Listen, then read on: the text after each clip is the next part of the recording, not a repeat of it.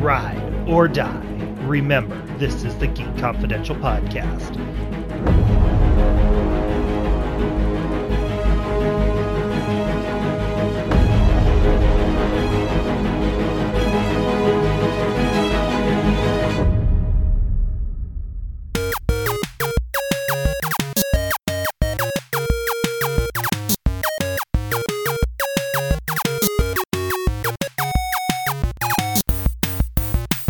Welcome to the Geek Confidential Podcast. My name is Luke. Joining me today, as always, we have Melody Eccles. Welcome, Mel.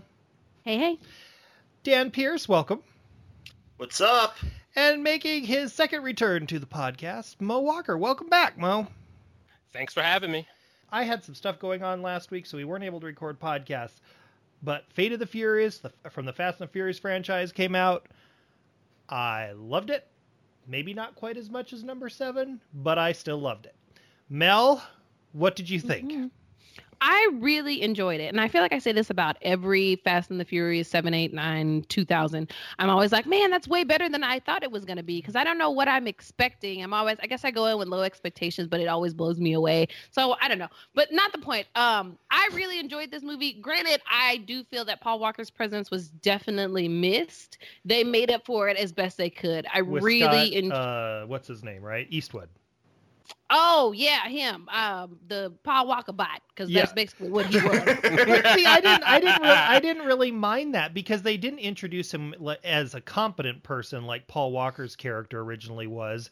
They actually introduced him as a not very competent straight jacket type character. Right, but they made him the pretty boy, and Paul Walker was always the beautiful man on there. I mean, granted, there's plenty of other beautiful men. How y'all doing? Dwayne Johnson and Vin Diesel. But that's not the point. I just felt like he was a Paul Walker bot because he was the pretty boy and they tried to incorporate him. You know, he didn't always get it right, but they made up for the pretty factor. Did you have favorite moments? When the cars in the opening scene, spoiler alert, in the beginning when they're in Cuba and that whole race between Dom and the big bad on the island, and when the car is basically on fire and should have exploded 10 minutes ago, and he turns it around in reverse and still wins the race, I thought that was pretty dope. And the scenes with Jason Statham and the baby, oh my god, my favorite moments of the film. Fantastic. Absolute favorite. Loved those. So I mean, you didn't like The Rock redirecting a missile? See, this is the only thing about this franchise. You have to leave reality in your car at the movies. So, like, it is a real-life superhero soap opera. Yep, don't go in there expecting things to happen, because every time they do stuff like that, I'm like, y'all should have been dead 3 movies ago doing this shit. And when they die, they come back to life multiple times. It's true. Before I go to Dan on it, what did you think of Charlize Theron as Cypher? I thought she was really good. I enjoy Charlize as an actress in general, so I really wasn't worried about that. But I think she did a really good job playing the villain here. You know, she did a great job of making me hate her. So anytime you can do that, I give you much applause on that. But the only thing I didn't like is that I know we have to have another movie, so they let her get away, and I was like, damn it. Why can't we have a new villain? Because I kind of like the new villain every movie thing, but they managed to tie them all together with her Cypher character. So I don't know, but I'm interested. They always got me for the next movie, because at this point I am now 8 movies in and I have to see. And isn't there going to be like 12 of them, because Diesel has these in like trilogy arcs or something like that. So I think we've got more Fast coming. and the Furious 27. I will be there with my walker and a Slurpee. And you know what? And you know what's going to happen? I was listening to another podcast, so this is not mine, but they made a very good point. At some point, Dom and Paul Walker's kid on the show are going to grow up, and then it's going to be them. It's going to be the next generation. Exactly. It's going to be Fast and Furious, the next generation. They're going to reboot it, and I'll probably still be there. They'll be in space by that point. Dan, what did you think? Because I really enjoyed the movie. Jason Statham and the baby were my favorite scenes. I didn't mind Charlize. She was good. I just thought she might have been a little bit of a caricature. I was really worried, though, going into the film, because the James Bond films, when you go to the Arctic or someplace really cold with snow and ice, they tend to go, like, jump the shark. And so I was concerned about that with this. Fast and Furious jumped the shark a long time ago, so that's not something you have to worry about. And it actually was sort of fun what they did in Arctic Russia. What did you think of the film? I absolutely loved the film. It was... These movies just keep building on one another, trying to figure out, okay, how can we outdo ourselves from the last time? You remember how we gave the villain a tank? What if we had a tank? Or now, next one, it's going to be, you remember how the villain had a submarine? What if we had a submarine? You know, they just keep building on each other one by one, and I agree with Mel 100%. This movie could have used some Paul Walker. At the very least, some Mia. But you can't bring Mia back without Brian. And I get that. It makes sense. Inserting Scott Eastwood into the franchise is a good move.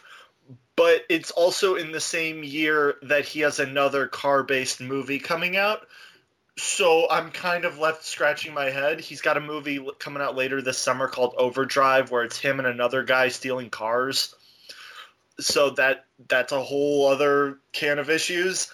I love the character moments that, you know, getting to see Roman dealing with like, oh my gosh, I love this Lamborghini. I'm gonna bring it out here, and now he's in Arctic Russia with the Lamborghini that doesn't have snow tires, and now he's like all that whole sequence of events with him on the door.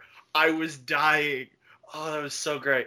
Dwayne Johnson, always fantastic. Glad to see that him and Vin Diesel squashed their beef. Or the checks came in and they decided, hey, maybe we should get along for the next movie. I think that's a great idea, Rock. And that might be why we we could be getting a spinoff for Dwayne Johnson and Jason Statham. But before I dive into that real quick, Dan, what was your out of 5 rating for this? I would probably give this about a 4. Okay. It was very good. It was very good. It wasn't as good as 7. It wasn't as good as 5. 5 was great. You know, it doesn't have the inventiveness of 3 or just the over-the-topness of 2, but it's on that 6/1 level where it's like, all right, I kind of they really bring it, and I really enjoy it. So yeah, I would give the movie like a 3.8. I think it was good. Okay. I agree with Dan. It was right around like 6 and 7. 6, 7, and 8 are kind of all along the same wavelength. So yeah. Okay, I give it a 4. I'm really looking forward to the next one, see what they do. Deadline reported that Dwayne Johnson and Jason Statham could be getting a spinoff, and that may come before the actual next Fast and the Furious movie. So if that happens, Dwayne Johnson won't have to worry about a beef with Vin Diesel if they still have one. Mo, I know you are a big Game of Thrones fan. There are a couple actors in the Fast and Furious franchise who are on Game of Thrones. This week we got Game of Thrones photos. And when I saw the photos, I was like, ooh, there's Game of Thrones photos. I must go see. And I saw them and I was like, these could have been taken from any of the previous seasons, and I was disappointed. What did you think of the Game of Thrones photos? Honestly, I was thinking the exact same thing. Are they trying to hide things from fans? There's no action in the photos, No. so they don't give anything away. They're just like portrait shots, and I'm like, this is nothing. I literally was like, okay, that could be this scene from this season, and I felt like I was hoodwinked. Mel or Dan, did either of you think that?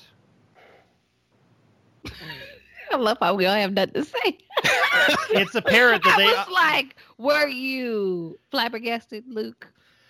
Did they pull the wool over your eyes, Luke? It wasn't that they pulled the wool over my eyes, but it was like when I hear that Game of Thrones photos for season 7 are being released, I'm like, ooh, I can't wait. I must see these. And then you get to them, and it's like, come on. Okay, it's the last season. No, All right. there's one more. No, it's split.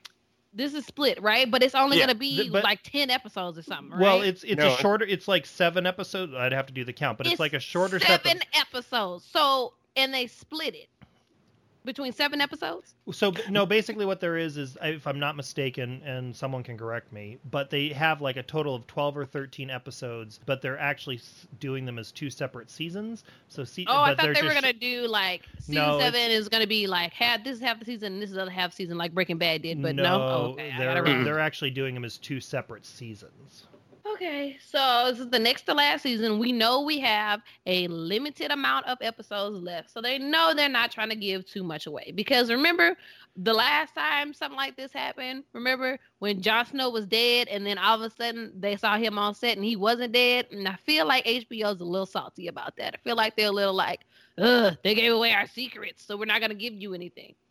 Okay. I mean, granted, I like seeing my Game of Thrones people. And yes, they're very pretty people. But, you know, the photos were underwhelming. So I just looked it up. There's going to be 7 episodes this season and 6 episodes in the final season for a total 13. of 13. Okay. Dan, this last week you went and tweeted Mel and I the tweet from Timeless creator Sean Ryan about how he was pitching Timeless to NBC. Apparently the pre-pitch with Sony went well, but it really comes down to whether or not NBC wants to shell out some bucks. Yes.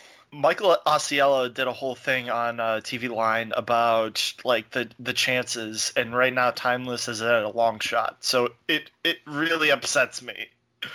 I really think that this is the perfect show for sci-fi. They should pick it up. Sci-fi should pick it up if NBC doesn't go through with it. I think that on the budget, I think that it wouldn't be that difficult to adapt the CGI that they use to deliver a show that matches the quality of things that you have on sci-fi, and you have the characters and you already have a built-in audience. Why wouldn't you take the audience from NBC and just try and transplant them if you can bring it in at a lower cost? Legends can't be that expensive to produce, and this is really no more than Legends. And Legends is on the CW. True. I would worry more about the audience fall off from transferring networks. But Sci-Fi already has a built-in audience for people who would be interested in that type of a show. That's why I figured that it would make it up. But like network to cable, and especially Sci-Fi, which isn't always available on like the basic cable package, you could run into problems in that respect.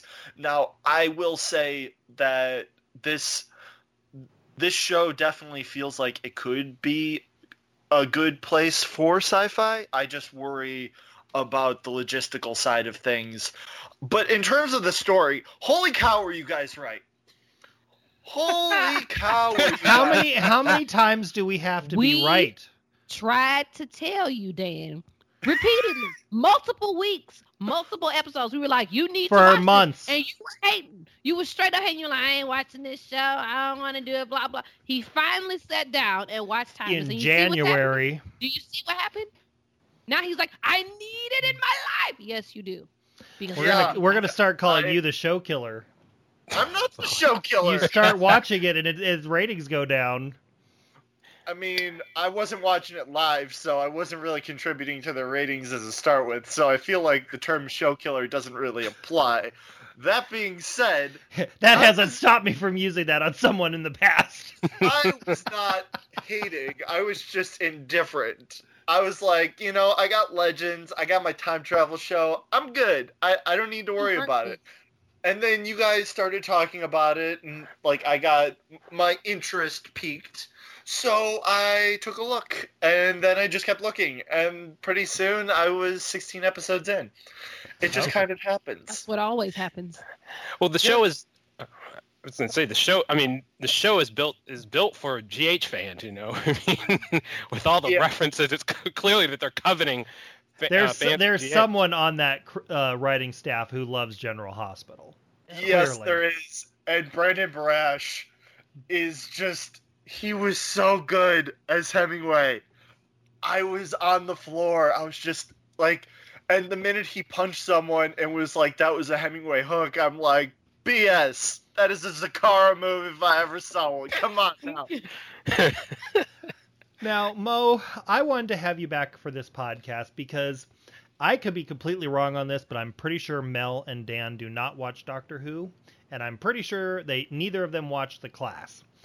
But I know you do, and as a doctor, and it's always wonderful to have someone to discuss Doctor Who with. It returned for its 10th season, its final season with Peter Capaldi as the Doctor. It introduced Pearl Mackie as Bill, his new companion. What did you think of the season premiere? I enjoyed the pilot tremendously. Which is the name of the episode. Yes. Okay. It really reminded me of the first series since the show rebooted or restarted back in 2005. Bill, for some reason, she reminds me of Rose Tyler. Yep, she and does. Bill is the Doctor's newest companion. But if you watch that the pilot, did you notice the two photos that were on the Doctor's desk? I did. In his office. Okay. So I'm kind of wondering if Bill may actually be Susan, who was the woman in the black and white photo who is the Doctor's granddaughter. So there's been a lot of speculation that Bill is a descendant of the Doctor. Yeah. And there's also the Doctor's daughter who's also out there. But the less said about that character, the better. I think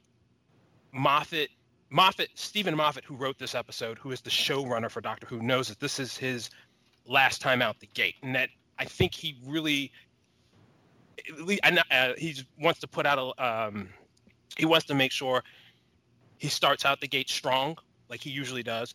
I think he wants to make sure that there is some sort of payoff, because when he leaves, he's handing the keys over to someone else who can essentially do whatever they want. And I think that Moffat wants fans to know that there were some rough patches during his run, but he is a great storyteller, and that his love of the Doctor will shine through.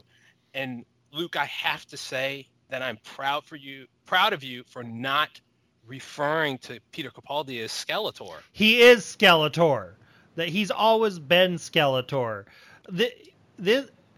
I liked the three previous Doctors very much who came before him, and this one has been hard. But I will say this: the most recent Christmas special, I warmed up to him a little. Yeah. I liked him in this episode opposite of Pearl Mackie and as Bill. I do like her. I think that she brings some new life and vitality to it. I liked Clara, but Clara never got the storyline that I hope she would get that would make her a more dynamic character. She always seemed to be something was happening to her as opposed to someone who could actually feed something. So this episode wasn't bad. Of his run, of which I have not been happy. I mean, there have been times when I have not been able to watch under the previous three Doctors, I would watch them same night, sometimes live, but definitely same night. I have, with the exception of the season premiere, I have not watched any of his episodes live since his first one. And no. But I'm looking forward to it. The promo for the rest of the season looks really good. It looks like we're going to have a strong season. I want to see what they do with Bill. I'm a little bit torn because with her only being a one-season companion, we are going to be in for some really big, jarring changes with the next season. Usually a companion will span two Doctors to be the glue that holds the seasons together. It'll be interesting to see how they pull that off with her not playing that role. The other thing I wanted to talk to you about, though, was the Doctor Who spin-off set in the school where Clara once taught, called Class. I really enjoyed this. I was surprised how much I enjoyed it. What did you think? I really, really liked Class. Class, to me, is very much a fusion of Buffy and Doctor Who. I think that the characters feel like teenagers. and they feel like first season Buffy. They feel like first season the CW shows or the WB shows you used to love that may have had a supernatural twist. Correct. Yeah. And like for instance, Quill is essentially the opposite of Giles. Love her. She is everything. And and I was actually kind of surprised at how violent Class is compared to not just some of the other Doctor Who spinoffs. Well, with the exception of Torchwood, in my mind I was thinking that Sarah Jane Adventures would be a PG, and Class would be PG-13. But I really feel Class, in some ways, is a hard PG-13 or closer to R, or even closer to what Torchwood was in terms of the First violent. season Torchwood. Yes. Because I did not like the Starz version of Torchwood. I pretend that one did not happen. But if you want to check out this series, the basic premise is this boy shows up in school. He has a guardian. They are aliens from a planet that has been decimated. Who are basically there sort of under the protection of the Doctor, but not really. He's put them there, but he's sort of leaving them on their own unless it's a drastic emergency, which of course, because this is a Doctor Who spinoff, means that we are going to have a drastic emergency in the pilot so that Peter Capaldi can show up. But the characters were good. I mean, Sophie Hopkins' April was a nice, good girl who's having problems. Fady El Said, I'm not sure how that's pronounced, I apologize, who plays Ram as an aspiring soccer player, I have to say, did not expect to have the soccer player lose his leg in the freaking episode. That was something that was a surprise. Greg Austin as the person as the basically the prince who's being protected in this school. And it turns out that he's interested in the Russian boy. That was an interesting twist. Vivian O'Para, who played Tanya, was really good. I enjoyed that story too, and I love how they incorporated the villain into all the character storylines and then brought them together at the dance. They did it really well, but my absolute favorite is Miss Quill. If you are a fan of over-the-top broad bitches, you want to watch her, because she is like Ice Queen, and it's fantastic.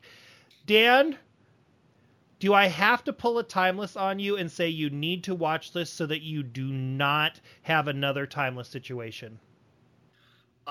This is a little different because I've tried Doctor Who, can't get into it, and I don't imagine a spinoff of a show I can't get into is... Actually, the thing about this is it's complete, like, he makes one appearance. It's not that at all. It's basically...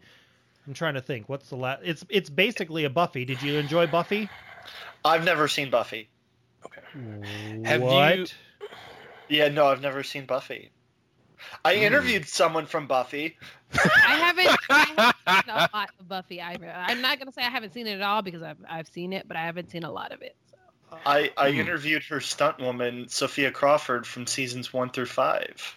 She's very nice. Okay. Yeah. That is my only Buffy credit. Well, we would encourage you both as well as the audience to check it out because it definitely has that vibe with a twist of the Doctor. Though I still say, what in the hell does it take for me to get another good season of Torchwood? I need another season of Torchwood. Well, first of all, you gotta rescue Captain Jack from the Berlantiverse. Captain Jack is somewhat... Listen, if you follow him on Instagram, you know that he's going back and forth between the US and the UK all the time. There is no problem with him being able to do that. Dan, let's talk Riverdale. In the latest episode, they threw a birthday party for Jughead, and I have to say, I'm getting really sick of Pouty Jughead. Yeah, he's getting annoying. It's almost insufferable, and...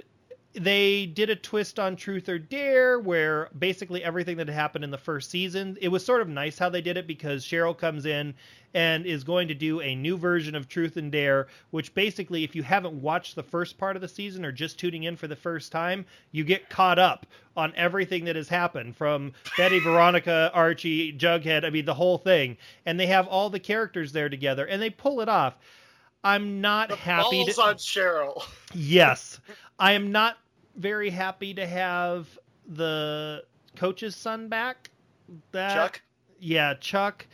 I feel like they're making him a little bit too one-dimensional, and when he's around, Betty becomes one-dimensional. And so far, I've liked Betty. But what did you think of the most recent episode? It was okay. I really like what it did for Archie and Veronica.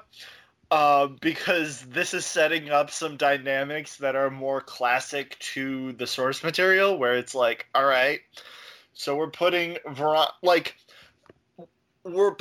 Veronica in Archie's orbit in a romantic sense now that they've been established as friends, and now we've established Archie as being just this complete airhead with the way he handled the situation with Miss Grundy, the way he handled the situation with Val. Let's face it, he's a man-ho. Yeah, he is. He's a man-ho. He is the man. He is the man-ho. He is the archetype for the man-ho. He is what other man-hos aspire to be. So yeah, it's really interesting. That's the title of the podcast: The Fate of Man-hos. The Fate of Man-ho. Oh no. Hopefully is better than the fate of that party, because okay, who walks into a party and is like, hey, so I have this game even though I'm not throwing this party, and I wasn't invited to this party and brought all of these unwanted people to this party. You guys are all going to be subjected to my game. There's nothing devious going on here. And also, FP, what the heck are you doing there? Like, that was just, I understand him wanting to be there for his son, but the amount of like debauchery going on at this party, and there's just one adult drinking alone in the corner, it's creepy. Yes, and my question is, did Archie and Veronica actually have sex? Because when, like, at first, the way they have the scene, they make it look like they didn't.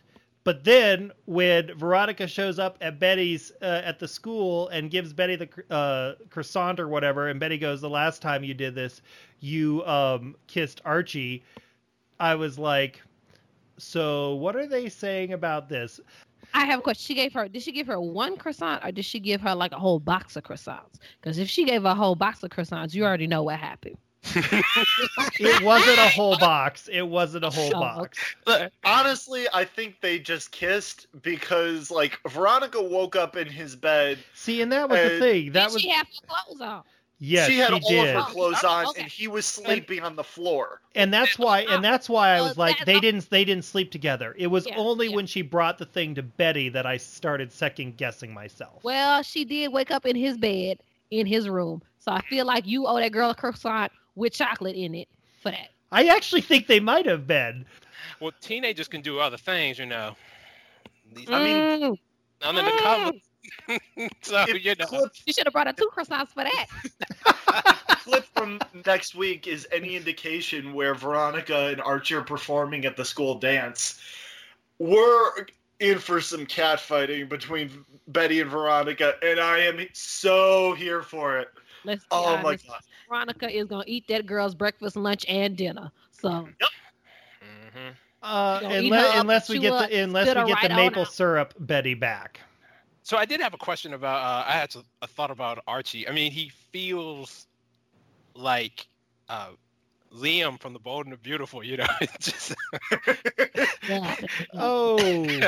I mean, for all you non-so fans out there, that is not a compliment. You do not want to be like Liam. That's not what you want in your life. No, Mo, you are not wrong, but I don't want to I don't even want to think about Archie being that, because if I do, it's going to, like, color how I think of him going into the future, and I really hope, and I'm positive that the writing team at Riverdale is not going to let that happen, but he's a man-ho.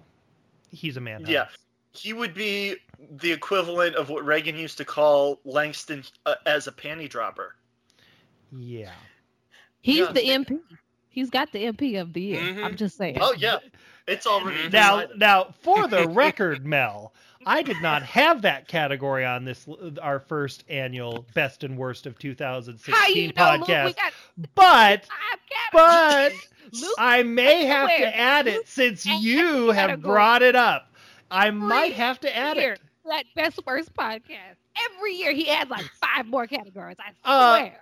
For the record, I do not add categories to the DC podcast, and this was our first annual, so of course there were a lot of them this season, but I kept them short. But I digress.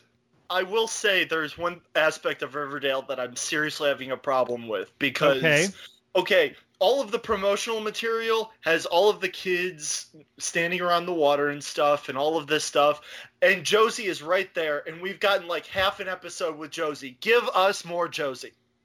Preach. For real. Yeah. Like, they're advertising her as like a main part of the cast, and we've seen her for like a minute. It's ridiculous. Mo, I want to talk to you about The Magicians. It's not a show that we've discussed a lot on the podcast, but I was really impressed by how they did the second season. I had a hard time with the first season, but I came back and gave it a second chance, and I wasn't disappointed. I think that they worked out a lot of the problems. I thought that they made it more character driven. I also love the fact that we spent way more time in Fillory. But boy, that was an interesting season finale. What did you think? It really took me by surprise, the fact that when they killed Ember, I was not expecting that at all. I figured that character would survive until the next season. I was totally wrong. I wasn't surprised that Magic to shut down. That plot thread has been building the entire season, and I figured it's the Magicians. They solve one problem, 2 more problems arise. Yep. I figured I thought that there's another character would have died, and it just, the way that the season had been progressing, for some reason I felt like Katie her number was up. Because the character is not in the books, and it just seemed like every time you turned around, she was in the wrong place at the wrong time, or, I figured maybe I thought Julia would have accidentally got her killed at one point, but she's still standing. So it'll be interesting to see what happens next season. I think what they're doing with Julia is really interesting. Again, I've read the book, so I kind of know where that character, if they're following the through line from the books, where that character will ultimately end up.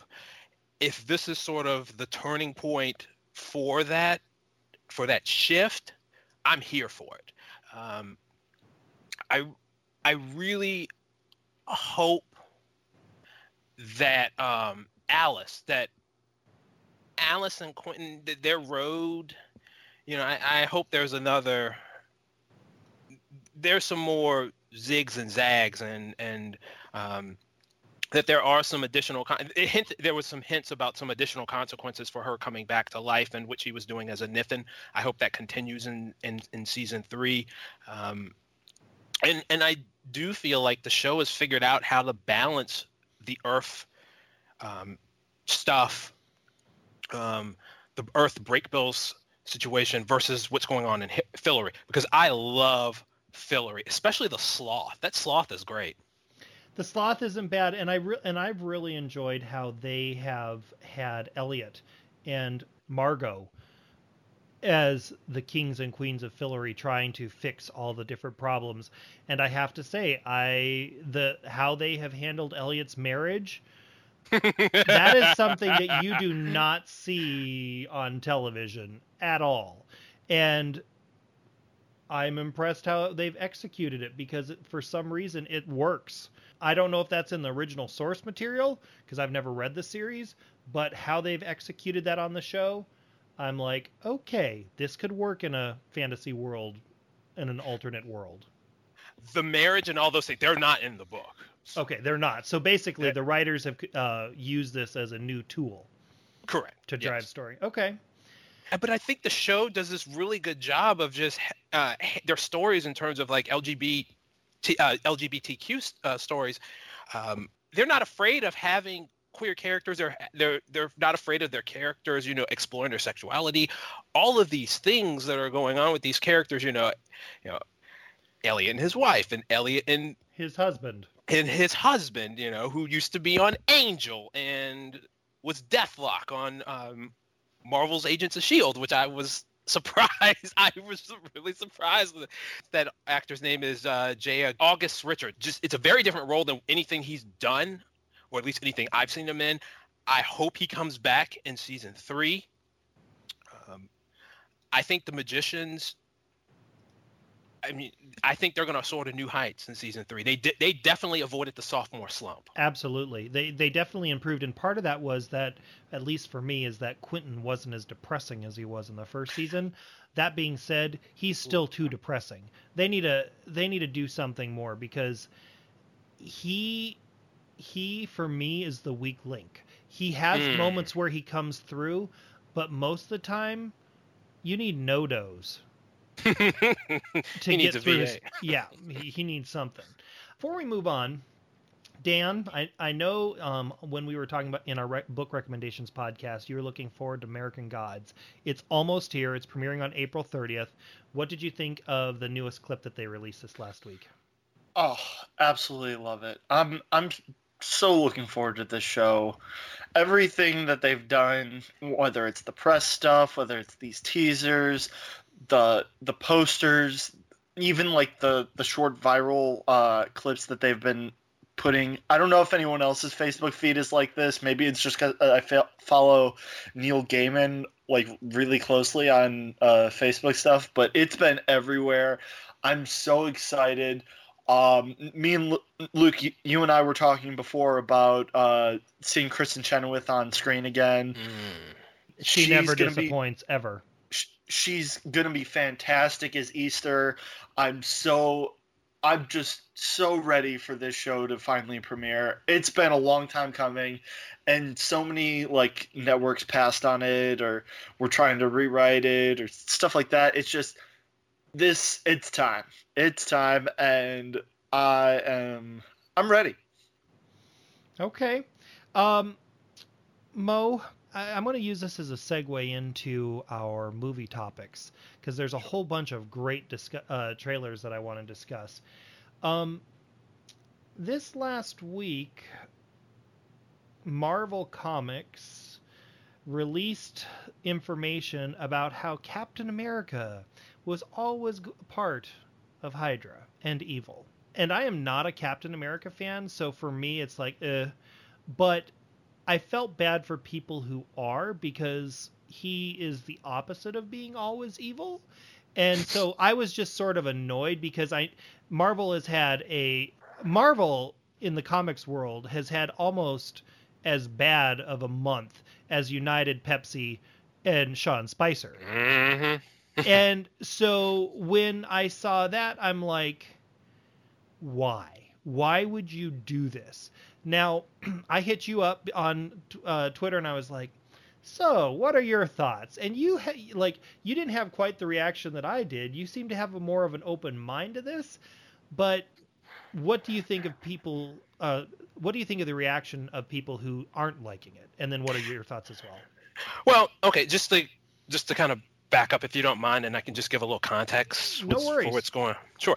So Captain America in the current comic storyline, in the Steve Rogers Captain America comic, because right now there are 2 Captain America comics. One is Steve Rogers, one is Captain America Sam Wilson, who in the films has been the Falcon. Now, Steve Rogers, okay, at one point back in 2015, he was an old man. He was literally physically a 90-year-old man. He was rejuvenated in 2016 in a comic storyline called Avenger Standoff by a thing called a Cosmic Cube. If you've seen the films, the Cosmic Cube was in the first Captain America. The first was in Captain America, the first Avenger film, it was the MacGuffin in there. This cosmic cube was a sentient being. The cosmic cube rejuvenated Steve, made Steve young again, gave him his powers back. When the cosmic cube did this, the cosmic cube, which has a name because it's a sentient cosmic cube called Kobik, rewrote Steve's reality so that he always thought he was an agent of Hydra. Okay. And that was the thing that came out, last summer?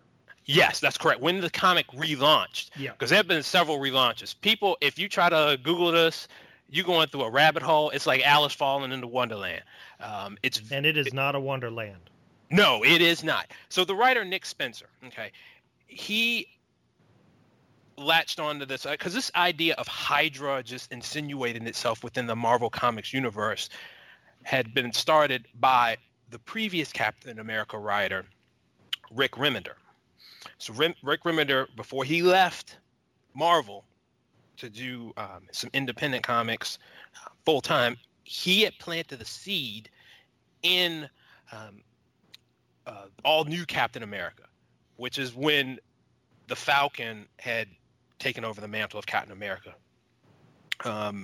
Falcon's girlfriend had found out that Hydra had insinuated itself. So the writer Nick Spencer took this idea and blew it up and made it larger. What if Steve Rogers himself was Hydra? Which brings us to today. In this series, so the writer Nick Spencer basically has turned Captain America to Hydra. Hydra has launched this whole plan to take over the world. This book has been in the pipeline for a long time. That is why my response is kind of, I'm a tepid, just kind of wait and see what happens. I think Marvel, the publicity and the marketing tool at Marvel is trying to build upon something and just trying to use this to generate sales. They think bad press, any press is good press. I guess for me, it sort of comes down to, in the aftermath of them basically blaming bad sales on minority characters or implying that, and then you have this and a couple other things, I'm like, sales are not based off of minority characters. They're off of crappy storylines. The rebirth for DC has been amazing. You look at the comics, I read a whole bunch of them, have thoroughly enjoyed them, and they have had fantastic reception.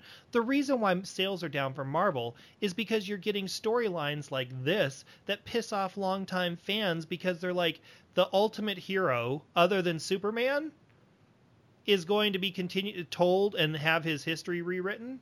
I can see why there would be upset and why sales could be down. Well, the other reason is they keep having crossovers too, because this is secret. This is building to a big major crossover that just started with a Zero issue that cost $5. Captain and I will Secret not Empire. buy that. Correct, and it comes on top of a Civil War II, which was another expensive crossover, and before that, Secret Wars. So people are just tired, and storylines, like you said, storylines like this are pissing people off. But I think structurally, I think it works if you put all the pieces together. It works as a story. I just don't think it's the right story for Captain America. Okay. Let's talk a little bit about trailers as we wrap things up. There were some very interesting ones. Keira Knightley popped up in an international version of the Pirates of the Caribbean franchise, which makes me very happy. The Kingsman franchise for the upcoming film released a teaser trailer to basically say, we're releasing the full trailer tomorrow. Then we have the Thor Ragnarok trailer that came out while we were off last week, and the Star Wars The Last Jedi. How much geeky awesomeness was all of this, Dan? It was a lot of geeky awesomeness. I'm really looking forward to Star Wars, really looking forward to Thor.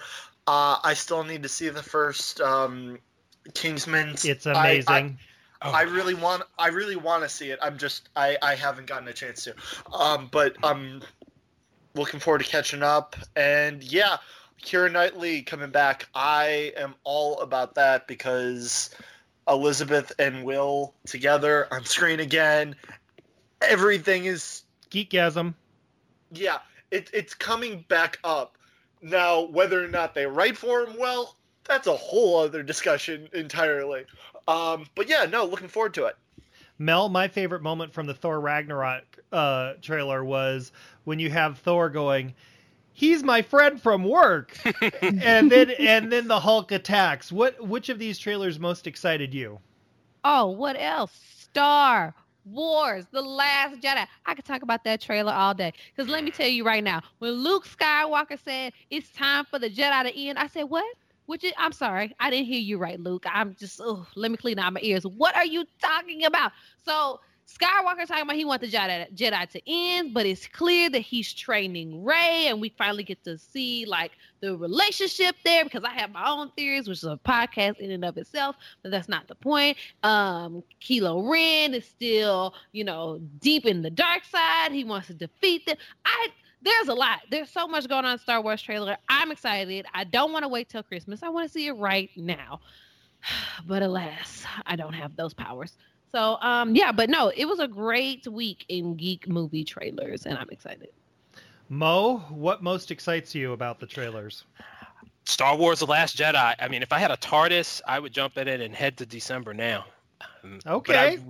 But I really enjoyed the Thor Ragnarok. I've watched that thing 3 times. I think it will probably be if it sticks the landing. I think it could be the strongest Thor movie. And that's what I find interesting about that is it seems to me that the Thor movies just seem to get better with each one, because I wasn't a big fan of the first one, but the second one was better. If the third one is good as the trailer makes it look, this is a franchise that gets better with age. Unlike Guardians of the Galaxy, which was awesome for the moment it premiered, and this year Volume 2 premieres on my birthday, so you know where I will be on my birthday. It's my birthday. Woo. On that note, we would encourage you to comment on this episode at geekconfidential.com. Follow us on Twitter, twitter.com/gkconfidential. Like us on Facebook, facebook.com/gkconfidential. Write us a review on iTunes. You can find Melody at Melody Ackles. Dan is Mr. or Real Dan Pierce? Real Dan Pierce. And Mo, I don't have your memorized because you haven't been on the podcast that often. Where can they find you on Twitter? Dr. Mo77. There you go. And you can find me at Luke_Kerr. We thank you for listening. Until next time, so long. See you guys. Bye, y'all. Bye, everyone.